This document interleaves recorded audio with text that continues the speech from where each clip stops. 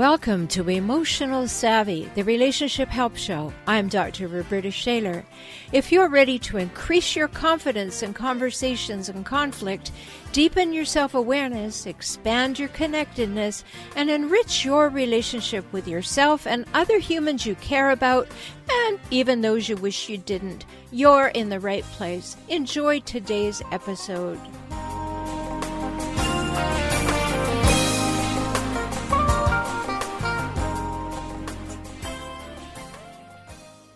Hello, I'm Dr. Roberta Shaler, the Relationship Help Doctor. And part of the work that I do is a podcast called Emotional Savvy. And it's important for us to have emotional savvy. And you know that I talk a lot about toxic people, relationships with toxic people, whether that's our partner, an ex, a parent, a coworker, a friend. These people are having a negative effect on our bodies. It's not in our heads. It really is happening in our bodies. And I wanted to talk to you today about those things. I want to make them real and validate them for you. Chronic stress is a big problem. Chronic anxiety is a big problem. And we really need to be thinking about these things, because when you're with a hijackal, one of those toxic, difficult, and often disturbing people that I talk about, you are going to be under chronic stress and may well have chronic anxiety, or at least you're going to have some fear or what we call hypervigilance. You're always looking over your shoulder, always wondering what's coming next. What do I need to be aware of? What do I need to be prepared for? And that causes chronic stress for sure. So it's very important for us to think about the effects of this. And I want to give you some scientific information, because it's not just an idea. It's not just me saying this. It really is some scientific validity behind all of this. It may be happening to you. It may have happened to you. And there is healing that can occur. You really can heal.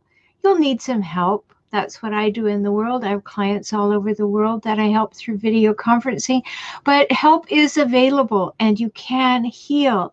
So I just want to give you some parameters about this, how it actually works. When you're under chronic stress and you're under some fear, some anxiety, some concern all the time, some really low-level stuff that's going on every minute of every day, looking over your shoulder, being concerned, maybe your shoulders are making their way up to your earlobes by the end of the day. And when you do that over time, certain things happen in your brain. And I want to talk about two of them. This chronic stress and anxiety will cause an important part of your brain that is connected to short-term memory to shrink. This part of your brain is called the hippocampus. And when that shrinks, you know that feeling like you can't quite grasp something? If somebody's telling you all the steps and you don't really feel like you got it, or you begin to feel that you're losing your mind, that you're forgetting things and important things slip by, and then the hijackal tells you that you really are not as maybe worthwhile or as bright as you really are.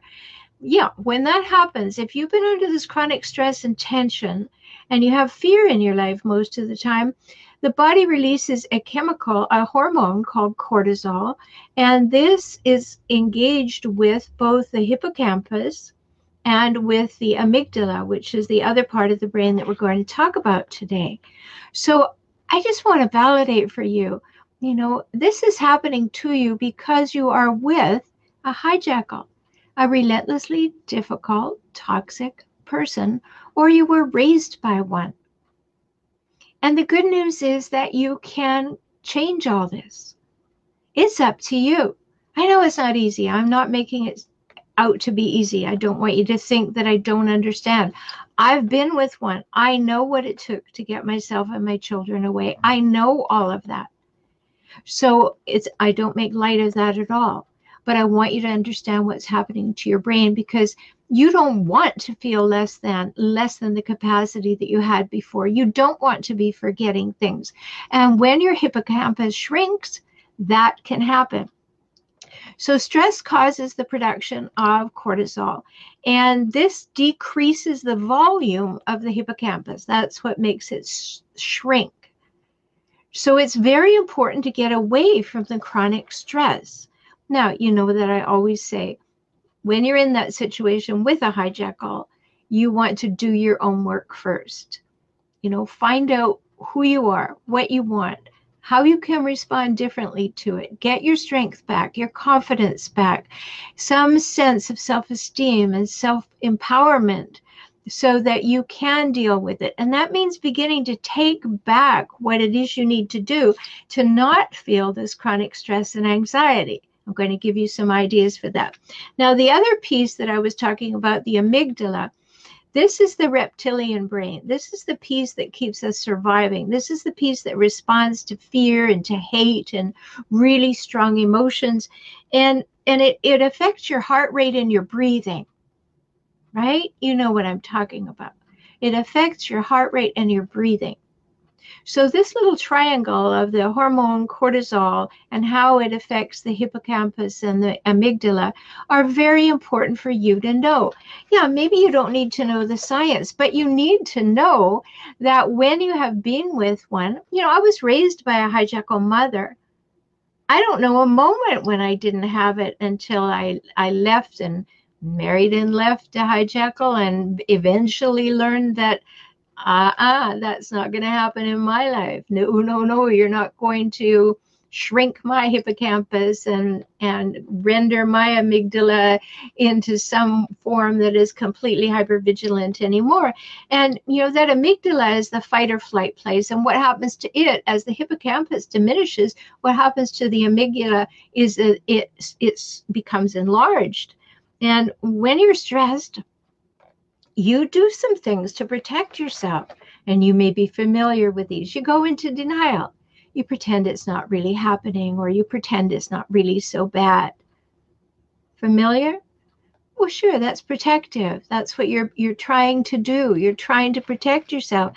And then you justify any little moment when the hijackal was good, or any good qualities the hijackal has, and you diminish what it is that's causing you the stress and the anxiety. So you start pressing that down, and then you develop what I call a selective focus. You know, you ignore the abuse and you talk about, oh, I remember one time when we were on vacation and how wonderful it is. Now, I had a client once who came into my office. I'd been seeing her for a couple of months, and she had a big red mark across her face. And here's an example of what I've been talking to you about. And I said to her, what happened? She said, he hit me with a hairbrush. I said, oh, but she said, oh, but I know he loves me. I know he loves me. I said, how do you know that? She said, well, 3 weeks ago, we had a big blowout, and then he came and told me he loved me, and he brought me flowers. You see? Went way in the past to justify that she was loved. And yet here was the evidence on her face that she was being abused. So when I said to her, well, what would this be then? Would that be a love tap? And she just dissolved, because of course she recognized that she was in denial and that she was justifying the good moments in her life and trying to hold on to those when really she'd been hurt way too many times. So the good news is that you can get your hippocampus functioning again, and you can reduce the size of your amygdala. But here's what you have to do. First of all, you've got to start doing things that cause you to have quiet. Meditate, visualize on good things, spend time in the silence, spend time in nature, and allow your shoulders to come back down from your earlobes and actually have some time. Take a yoga class, learn to meditate, find really supportive friends that just love you and support you. Not that you have to be talking about how awful it is with your hijackal. No, find interest, find things that support you and that you're keen about and you have some passion for, and do that. And yes, I know finances may be that the hijackal is controlling them and doesn't want you to do all those things, but you'll find a way, because you matter, and you must treat yourself as though you matter. You must take that time. You know, when I was a young mom with 3 children and I was on my own with them, I had a sign that I put on my bathroom door, and it said I would go in and have a bath. We had one bathroom, and that was the only place that I could go. I had almost no money, certainly no disposable income. And I had a sign on the door that said, only knock if you're bleeding, because I had to do something to have that peace.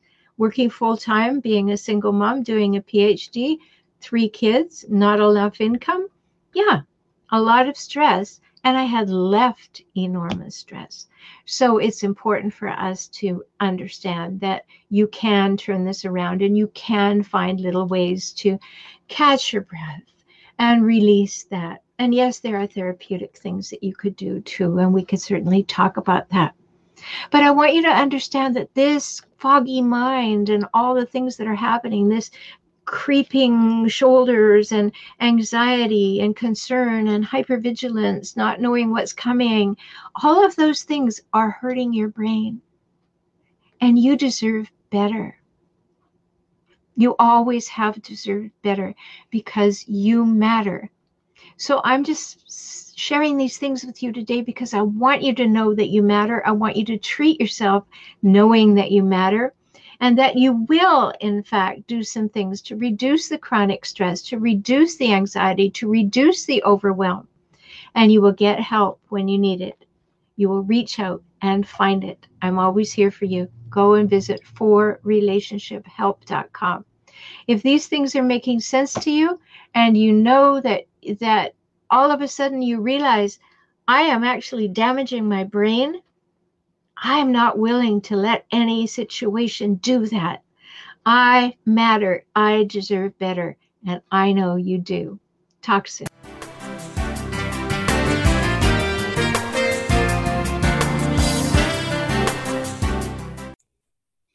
Good morning and afternoon and evening, wherever you are. And I'm so glad you're here for Emotional Savvy, the Relationship Help Show. I'm Dr. Roberta Shaler, and this is my wonderful guest. You may have listened to his episode before, and he was so informational, so insightful. We're having another go. So welcome to Dr. Gans Ferens. Hey, thanks, Roberta. It's always glad to talk to you. Yes, and I'm glad you are, because you know what I find is wonderful, Gans, is that you're always so down to earth. And, you know, as you say in some of your materials, you don't talk about things you haven't experienced. And I really appreciate that, because that's the same with me. You know, we've walked through it. We've had had the experience, and we've got either our favorite t-shirt or the nastiest video in the world. And we have walked through it. So let me tell people a little bit about you. Sure. For over 25 years, Dr. Gans Ferens has been working in the field of helping individuals and couples and families and corporations reduce their stress. We want some of that, right? And improve their relationships and enjoy more success. So as I mentioned, he has this wonderful, straightforward, down-to-earth, no-nonsense way of getting these messages across. And we're very interested in that today. Dr. Gans is an author and a registered psychologist, and he's written a book, The Me Factor. You can learn all about that in his other interview, because we talked about that. So just go and look for Dr. Gans Ferens, and then turn your attention to his very being here today, because we're going to talk about something we all experience, even if we like to pretend we don't. And that's the topic of stress. And then we're going to talk about chronic stress and what that actually is doing to our bodies, minds, and relationships. So again, here we are talking about things we have personally experienced, right? Well, this is it. And I think, you know, the truth is everybody's experienced stress to some degree or another. And it's almost an epidemic now in terms of chronic stress, because the fact is, our bodies are wonderful machines, and you know, one of the evolutionary advantages we have as humans is that we are able to adapt to a bunch of stuff. So that's what enables us to live in all sorts of places all over the world, all sorts of different environments. But the downside of that is that we can adapt to some stuff that's not always that good for us. We just get used to it. We stop paying attention to it, and we just, you know, all of a sudden that becomes the new normal. But our bodies still feel the impact of that. And then like you said, then it plays out in our relationships, our job performance, everywhere else too. Mm-hmm. And if we pretend we don't have any stress, I do that some days. I don't have any stress. Why would I have stress? 2 podcasts, a television show, and a whole bunch of clients. Why would I possibly have stress? Why would you? But generally, I don't feel stressed. But how does a person actually identify that they have stress? Well, yeah, because that's the good point, Roberta, because we don't always feel it. We're not always aware of it. But I think, one of the things that I do is I look for sort of external markers. Okay. Mm-hmm. So if I find, for example, I'm not sleeping well, or I'm not, my mind is kind of fuzzy. I'm not as sharp as I like to be. I don't have the same energy or the same passion for things that I enjoy. A big one in relationships. Like I got my kids are like, my oldest is 18 and I got a 14-year-old, and I find when I'm really kind of irritable, right? And a lot of times as parents we say, oh yeah, well the kid is stressing me out, right? But really it's more like I'm carrying around a lot of stress, and their little contributions just, it's the straw that breaks the camel's back, so to speak, right? So, I look for these external things, and when I'm feeling these things, I realize, okay, you know what? Something is wrong with my state. I'm probably overstressed. I need to do some things to look after myself, to reduce my stress level so I can manage stress better. But then I can also start to look at the sources of stress in my life to see where this stuff is coming from. Because really, I kind of look at it this way. We have the external stress that we're aware of, like the traffic or the kids screaming or whatever. But then I call, what I call sneaky stress or physiological stress, which is the stuff that happens in our bodies that we're not always aware of. And we can actually carry around a fairly big reservoir of stress without even knowing it. But then that affects our blood pressure, our heart rate, it can cause stuff like diabetes, chronic pain, all sorts of other things like that people don't always associate with that, because they figure, well, I'm not feeling stressed, so I'm probably okay. Yes, and that's a really big point, because we've got a lot of research that shows that many autoimmune type diseases are actually finding their basis in low-level chronic stress. Yep. Mm-hmm. And that may have some peaks and valleys in it. So we've had high stress, but we've actually elevated our stress level overall. Right. And that's when it starts to wear and tear on our bodies. I often use this example, Gans, that 100 years ago in our town, if there were a fire, we got by and everybody was on notice with a horse with a tiny bell, somebody was ringing. Mm-hmm. And if we realize now that in order to get our attention, a fire truck has variable sirens, variable lights, it's got all this stuff going, and we've got our earphones in, we don't hear it anyway. Oh yeah. Right? And so that elevation of just the level of sound puts the autonomic nervous system into a stress response just when we step out in traffic. And we often don't take that into consideration, do we?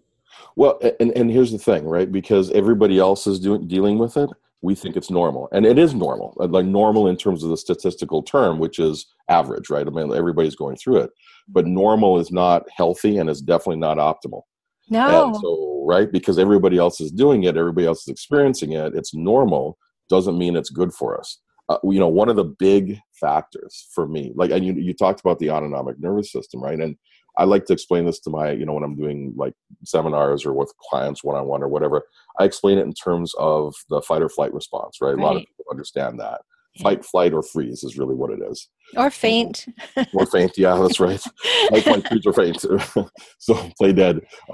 So when just to remind people, if you're walking through the bush, you're in the woods somewhere, and you hear a growl and a twig snap behind you, your body does some stuff automatically to make sure you survive that moment, right? Your heart rate increases, your blood pressure goes up, all the blood flows from your extremities to your core, your certain parts of your brain shut down, and just you're going to run, you're going to fight, or you're going to play dead so that you can survive the moment. Well, the thing is that our brain, as good as it is, as smart as it is, it's not super smart with some of this other stuff. So there are things in our modern society that trigger that same response but there's no resolution. Like if we hear the twig break and the growl, and we look and the bear is there and we survive it, our bodies have a way of resetting. But in our modern society, you know, our cell phones goes off, like they go off like Yeah. a second, right? Or the traffic is bad, or the interest rate goes up, or we have a fight with the boss or the spouse, or something else happens. We have the same physiological response, but because there's no bear, nothing's trying to eat us. We don't really have the same process for the resolution. So we keep ratcheting up the baseline level of stress Right. that we're carrying around all the time. And the body starts to fatigue based on being in that high level of arousal for so long. Yeah, something has to give. And the body takes care of that, unfortunately, often quite quietly in the beginning. Right. And so we've got this wear and tear that's constant. And then finally, that last thing, that camel's back straw, says, oh my goodness, I don't feel well. And that's a problem. And back to what you were saying about stressors that we have, we often don't realize that many times in our early life, and I want to talk to you about this, and you would know I would, because I want to talk about hijackals, you know, those difficult people and toxic people, that in the life of a hijackal, or in the life of someone who was raised by a hijackal, there is enormous stress right there when you're tiny. Absolutely. Tiny. And then if you become a hijackal, and you know, that's my term that includes antisocials, borderlines, narcissists, and histrionics. But if you become that way because of your early life, and people do, it's not like people set out to be like that. You know, they were set up for it in their early life. That comes with its own stress. And Absolutely. then if you're living with a person like that, that comes with its own stress. Because just imagine, if you have a hijackal parent, you can't please them. Nothing is safe. You're always on guard.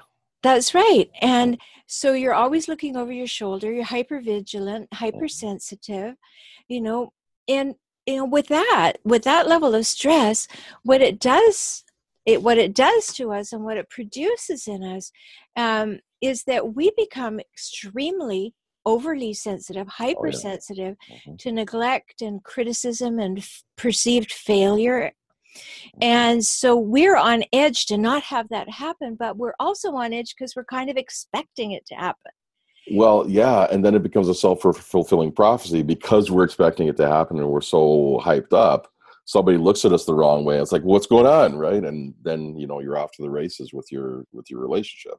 Yeah, and that plays into the fight or flight or faint or freeze, because if I have been raised in a situation where there was childhood neglect, or perhaps I just could never be good enough, I was raised in that, then you're always on the stress of, what can I do? What can I do? How can I keep the giants happy? I'm this little person, and I'm supposed to figure out this incredible thing, because somehow it's supposed to be my job to keep them happy. Right. And you don't know how, you have no skills. So you begin doing things before you have the logical, linear, rational thought. You're just trying to keep the giants happy.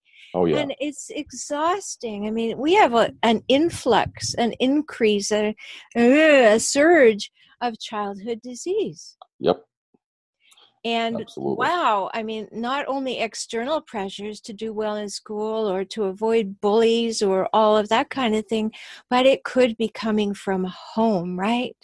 Oh, absolutely. I mean, look, if we're trying to appease or keep everybody safe or happy, well, we're trying to keep ourselves safe by keeping everybody else happy, right? We're trying to make sure the environment is okay.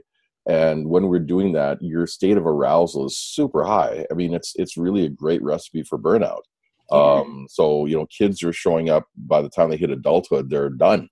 You know what I mean? They're exhausted. I've had that feeling. I mean, I kind of half joke that I raised my parents, right? Mm-hmm. I think all of us do at hijackal parents. Right. You know what I mean? And so what happens is you have a child who has the responsibility, who's been given the responsibility of looking after the emotional well-being of the adults or other kids. but they Backward. have, oh, totally. But, you got no skill, you have no experience, you have no resources, you have no power in the situation. So you're responsible. It's, you're always being blamed, but you have no way to fix it. Right. Wow. And so you're just always in this heightened state of arousal. And yeah, then you get wear and tear on your, nervous system, your endocrine system, your, circulatory system, as well as the relationships that, the people who have the misfortune of coming across us sometimes have to deal with, right? Yes, and I was reading some great research the other day, and I want to talk about it more later. But when there's stress and then there's isolation, is a really very difficult combination. Mm-hmm. And when you are perhaps an only child or a lonely child, and you are having the stress of trying to keep these giants happy, but you're isolated. Like for me, I was a latchkey kid before there was that concept, right? And my mother one day decided that she should stay home and be a good mother, stay home from work. Oh my goodness. Oh, I wanted her to go back to work, and I told her so. It was so awful. I'd rather be that latchkey kid That's right. than come home to you, right? And so she went back to work, and she was happier. She wasn't any less a hijackal, but she was happier, which helped everybody. Well, you had less of her in a day too, so that was probably good. That was hugely good, Yeah. But it still produced that isolation. Yeah. Because you came home, you were alone. As an only child, I was alone. There were two giants, one of me. Somehow I'm supposed to keep them both happy. They both have hijackal tendencies. One of them is extremely passive aggressive. The other one is passive aggressive hijackal. Oh my goodness, where to look, how to step, what to do, and as you said, I mean, immediately you and I happen to have the insight to go, whoa, this is not right. There's something really wrong with this. But we are called forward to take care of them, to figure things out. I bet that you had the same experience as I did, where you're absolutely. Where you're going, that doesn't make any sense, Mom. What Dad said was this. He didn't say what just made you ballistic. And, no wonder we do the work that we do. No kidding. Because we've lived it from the inside out and the bottom up. Yeah. Well, and there's another layer to that. I think for most people, I don't know if it was your case, but for sure it was my case. The isolation gets worse because you're also not allowed to talk about what's going on at home. Oh, right? Yes. You can't tell the parents, or you're not the parents, you can't talk to your friends about, you can't have friends over because your house is too crazy, right? But also you can't tell anybody at school, you can't tell your teachers, you can't, so there's almost like no help. I mean, help truly is available for people, everybody who's listening. You can actually talk about it. But that's the message we get from, whether it's a parent or an abusive spouse, or even like a, what I call terrorist kid, right, in your life. You can actually reach out and get help, but it feels like you're isolated. It feels like no one would understand. And, most of these folks that are, have this personality construct, they are really good at manipulating. Do you know what I mean? They are the heroes in the community. Everybody loves them. They're, they look like the perfect person. And so you kind of look crazy when you say, well, no, it was kind of a crappy situation, to tell you the truth. Yeah, and that plays into what I say about this, because of course I spend my days talking to people about this, and I say that hijackals paint a public picture of perfection while creating a private place of pain at home. Good line. Love that. So that when you go to tell somebody about it, not someone like Dr. Gans and I, because we've lived it, we see it, we have radar for it, but you go to tell someone, a helping professional who has no way to do this, you go to tell them. And I remember doing this, Gans, in the beginning. I tried to tell somebody, and the answer was, oh, what a terrible thing to say about your mother. Yeah. How could you be so ungrateful? Yes, like, oh, how could you go around talking about your parents that way? So I quickly learned to grin and bear it, and mostly grimace and bear it. But it was crazy making behavior. Yeah, totally. And it's long-term crazy making behavior, and that equals stress. Absolutely.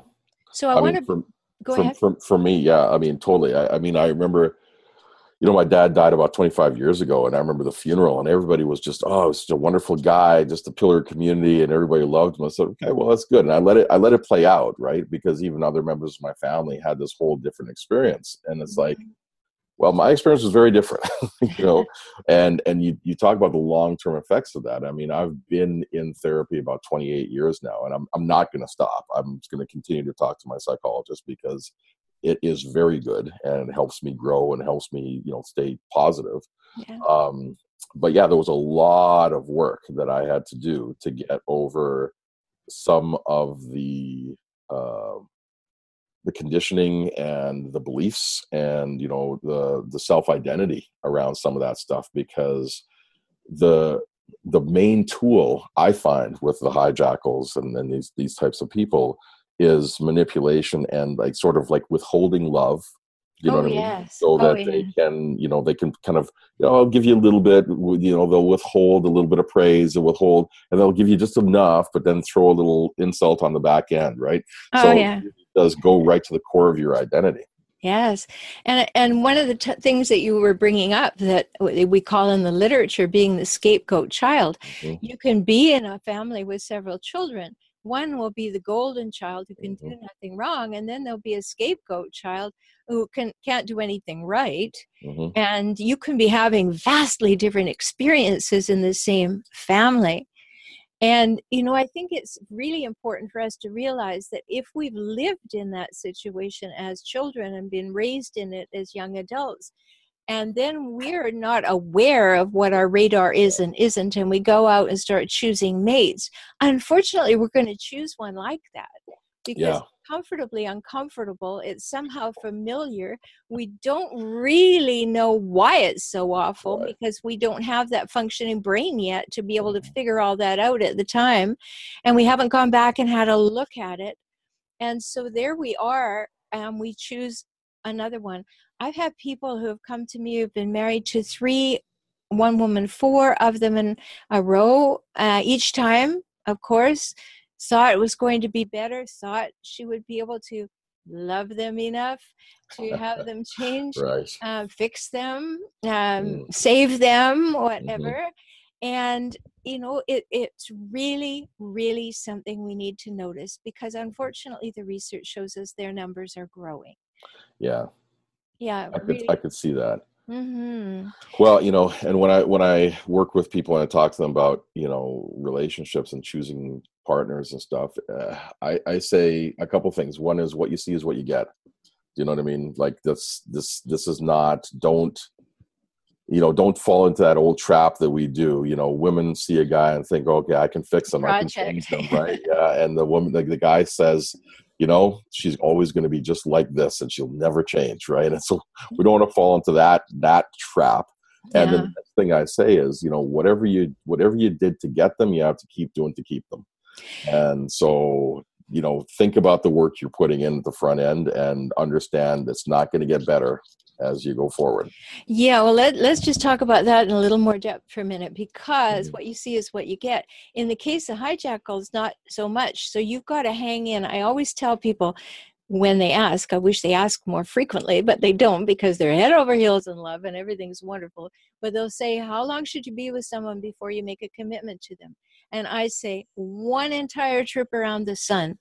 1 year, because a hijackal, if they have those tendencies, usually cannot sustain the love bombing for that long. So what you see is not what you get in the case of a hijackal. You're going to see the big love bombing. Oh, he's my soulmate. She's the most perfect woman. And we're all just taken in by the hijackal, who can read you really, really well, knows where your insecurities, vulnerabilities are, gives you everything that you want as quickly as possible, because you'll always know if somebody tries to rush you into something. They say on the first date, I just know I'm going to marry you, or I know that we should do this, you're the best thing that ever happened to me, and they want to marry you, move in with you, or get you pregnant. You run if it happens in the first year, because it isn't what you see is what you'll get. It's what you see is the bait, and you're going to end up in really dire straits with a cellmate, not a soulmate. And that's not going to be good for you, right? Well, no, absolutely. And I realize, like, as I was saying that, I realized, yeah, what you see is what you get if you hang in there long enough, right? Because, yeah, you're absolutely right. I say that character cannot hide. It will show up eventually. Nice So one. you have to put in the work. You have to pay attention.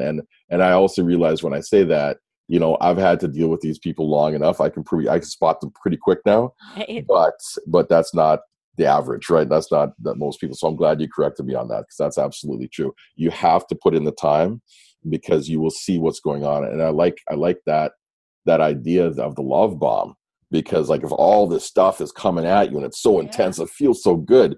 Well, that's also how you create addiction. Do you know what I mean? Is that's dopamine spike, right? Because it's like, oh, you're lonely, let me treat you so good and you'll never leave me, right? So it's just like a higher level form of manipulation.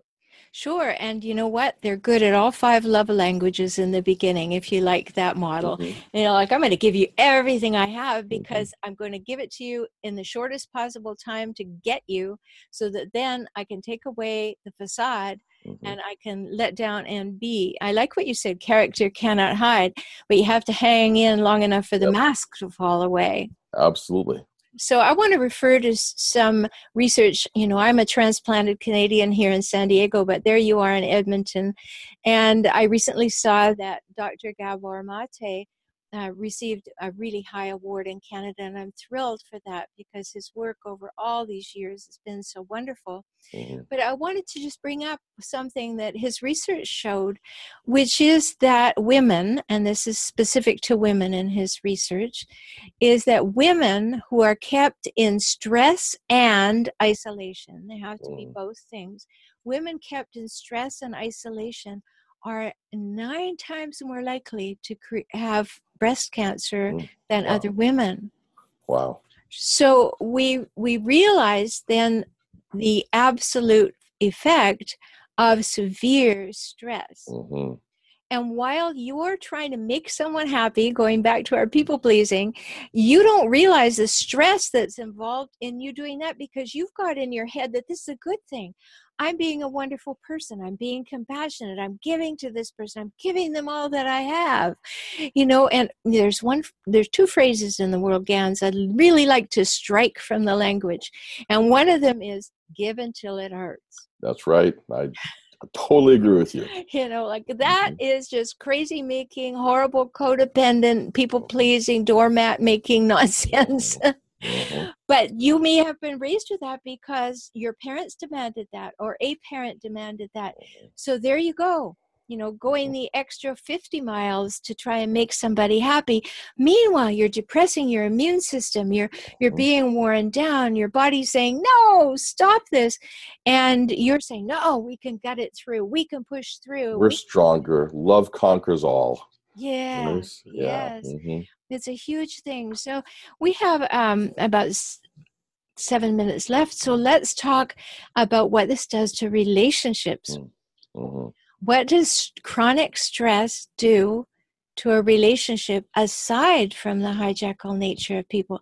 The stress alone. Well, let's look at it this way, right?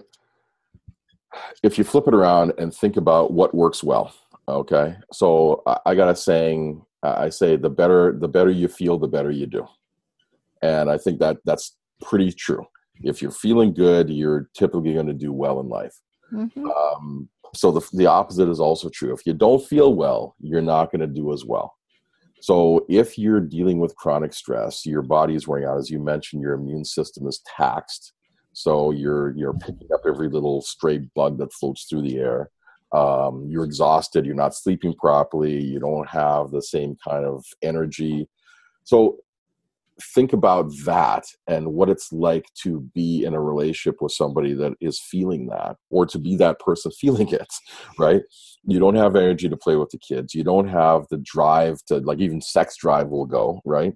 You definitely don't have the drive to go out and do stuff or have these adventures that you might want to have or had earlier in your life. You're not very much fun to be around because you're probably either really tired or pissed off most of the time. So that is not good for any relationship, whether it's work, whether it's parenting, but especially like any kind of romantic relationship. Uh-huh. But then what happens, the other layer is that if we're raised with this idea, if we don't know this concept that we're discussing today, we think something's wrong with us, or we think it's the other person's fault. And so we kind of give them a hard time, or we blame ourselves and take it in on our insides. And so then we add a layer of guilt or anger or frustration or resentment or all of the above.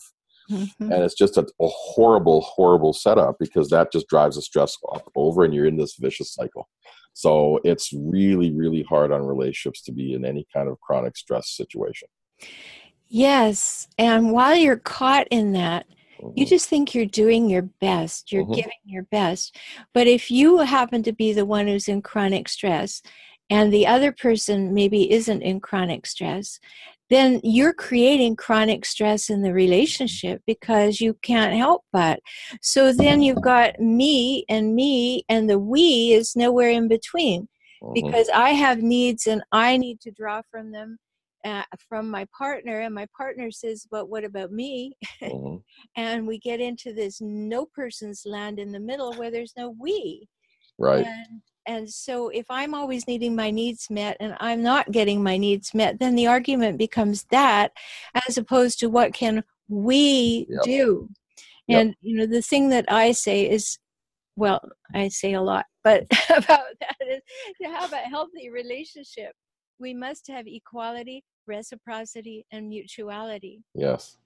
And that's the we functioning, right? And the ingredients that we put into that, love is never enough. We have to put in honesty, safety, trust, respect, reliability. Good communication. And, all of that, a willingness to discuss things that are tough, ways to deal with conflict, ways to be understanding and helpful, ways to give up our own instant gratification to move in the direction of our partner. That's how we create a we. But in this chronic stress situation, we are the only ones who can help ourselves. And we need to wake up and smell the herbal tea as quickly as possible. Maybe today, right, Kenz? Absolutely. Well, I mean, and it's funny, because you mentioned at the beginning my book, The Me Factor, and that's the core of the system is, like, we have to take responsibility for our own well-being, because if we're in that state, if we're in that chronic stress state, our partner can't pull us out. You know what I mean? They can't. That's just not possible. They can, maybe take us to a resort or something, or, the hospital maybe if we need to go there. But, in terms of getting out, we have to take that responsibility to look after ourselves. We have to have healthy boundaries. We have to make sure we're getting exercise, sleeping right. We got to eat properly.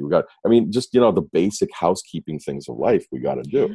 Because here's the thing, and this is, people might get this analogy. So I pull out my keys and I'm walking up to my house and I put the key in the door and I turn the lock and I go in, right? I've done it thousands of times, right? So today I'm walking up to the house, but I really got to go to the bathroom, or a dog's chasing me. It's like, oh no, what's going on? Oh, I can't find the keys. It takes me way longer to do this simple task. Right. And sometimes I may not get it done. Because my state, I'm over-aroused. Yeah, exactly. So because I'm over-aroused, I didn't lose the ability to do this, right? I have that ability, but because of my hyper-arousal, my chronic state of stress, or my heightened state of stress in that moment, I can't perform. Right. So it's not my fault. It's my state, and so my state covers up my ability to perform. So someone in a relationship that's going through this, that has been dealing with chronic stress or dealing with really intense acute stress in the moment, they're done. You know what I mean? They really, they don't have the ability, as much as they want to try, to really be able to be a good partner or a good parent or a good worker or whatever it might be. And so that's important for them to understand, so they don't add another layer by beating themselves up for it. Right. So really what you're saying is we have to recognize when we're toast and get out of the toaster. Yeah. Or we're still bread, get out. Yeah. Yeah. So very important, self-responsibility, self-awareness. And the only way that we can do that is spending some time with ourselves. Yeah. And many people run from that. they love the busyness model. They feel really important and significant when they're really busy. Uh-huh. You know, I've been watching a little television and things about relationship shows. I kind of fascinated by what people say, and you know, they're 18 years old and they say, well, you know, could we do this? Oh, I'm too busy. And I'm like, what are you busy about at 18 years old that you Right. cannot make time for your girlfriend, you know? And of course there's an answer to that, but you know, it's that feeling. So it's really important, the stuff that we're talking about today, because you have to calibrate and monitor your own stress level, and don't pretend you don't have one. You know, we all have one. We may have conquered a lot of it and know how to go. You know, I always say we're never balanced. We're always balancing. So, you know, you may have to look at your calendar every day and say, oh, I think I need to put a little wiggle room in there, or I need to do something differently. So you're always balancing, always staying aware of what's happening, so that you won't run into a negative chronic stress situation, have your body break down, or have your relationship break down. Absolutely. And, you know, what I find too, Roberta, is that, you know, once people kind of get the concept, then the work really starts, because a lot of people really don't. Okay, great. So now I need to be more self-aware. What do I do now? Okay, you know, how do I become more self-aware? What do I do to build in little spigots to bleed off that stress in my day? You know, a couple of things that I do. I did them this morning, actually. I worked out, right? And before we were able to jump on this call, I had my journal out and I was writing in my journal, doing some self-awareness work and, you know, some time for myself, because we do have, especially in our current modern culture, we have a lot of information that's coming at us all the time. You know, you talked about the fire engine example at the beginning, and, you know, everybody knew you could hear the fire bell coming from forever, right? So at that time, our job, our task was to find things to do to stimulate ourselves, right? To get information. Now the task is, how do I turn off the information coming at me? How do I create some quiet in my life and some solitude so I can actually think and process stuff? Adults only process in quiet and solitude. We can get a whole bunch of information, but we can't really do anything with it until we have that quiet time by ourselves to actually let the brain kind of marinate and breathe. And I suspect, I think this is how I experience it anyway. When I don't have that built into my day, then that's what I'm doing instead of sleeping. Because the brain is just going, right? Exactly. And that's what I was going to say. You know, if you don't do it consciously while you're awake, the body will say, what do you think you're going to do? Sleep? No. Or they're going to process it during a very fitful night's sleep. And you're going to wake up in a muddle too. Yeah, absolutely. So there's so many things we could talk about, Gans, but I just want to thank you for being with us. And, you know, we'll do this again in a few months and talk about something else. My guest today has been Dr. Gans Ferens from Edmonton, Alberta. He's the author of The Me Factor, Your Systematic Guide to Getting What the Hell You Want. I love that title. And you want to read that book because it's important. And it will help you understand some of these issues of chronic stress. So any words of wisdom before we go, Gans? Yeah, you know, the question I want everybody to really think about in their lives every day and with all things is this working for me? Is this working for me? And you have the right to decide that. No one gets to tell you if it's working for you or not. It has to work for you, and you get if it's not, you can try to tweak it and massage it, or you get the hell away from it. And that's my word of wisdom. That's what I try to live by. So if you want to get the hell you want, you got to get the hell away from some things. Yes, many things sometimes. All right. Well, thank you so much for being with us. I'm Dr. Roberta Shaler. You're listening to Emotional Savvy, the Relationship Help Show. For more information about Dr. Gans's work, go to Dr. Gans, DoctorGanz.com. And read his book, The Me Factor. You want to learn more about my work, go to forrelationshiphelp.com or my YouTube channel by the same name, For Relationship Help. Thanks again, Gans, and talk soon. Absolutely. Thanks for having me.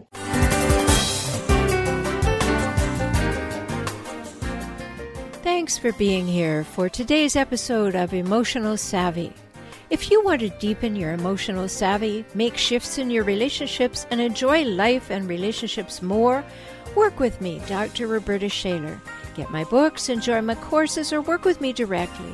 You can do that by visiting forrelationshiphelp.com, F-O-R, relationship, H-E-L-P.com, and subscribe to Tips for Relationships now. Don't miss a thing. Be empowered this week with more emotional savvy.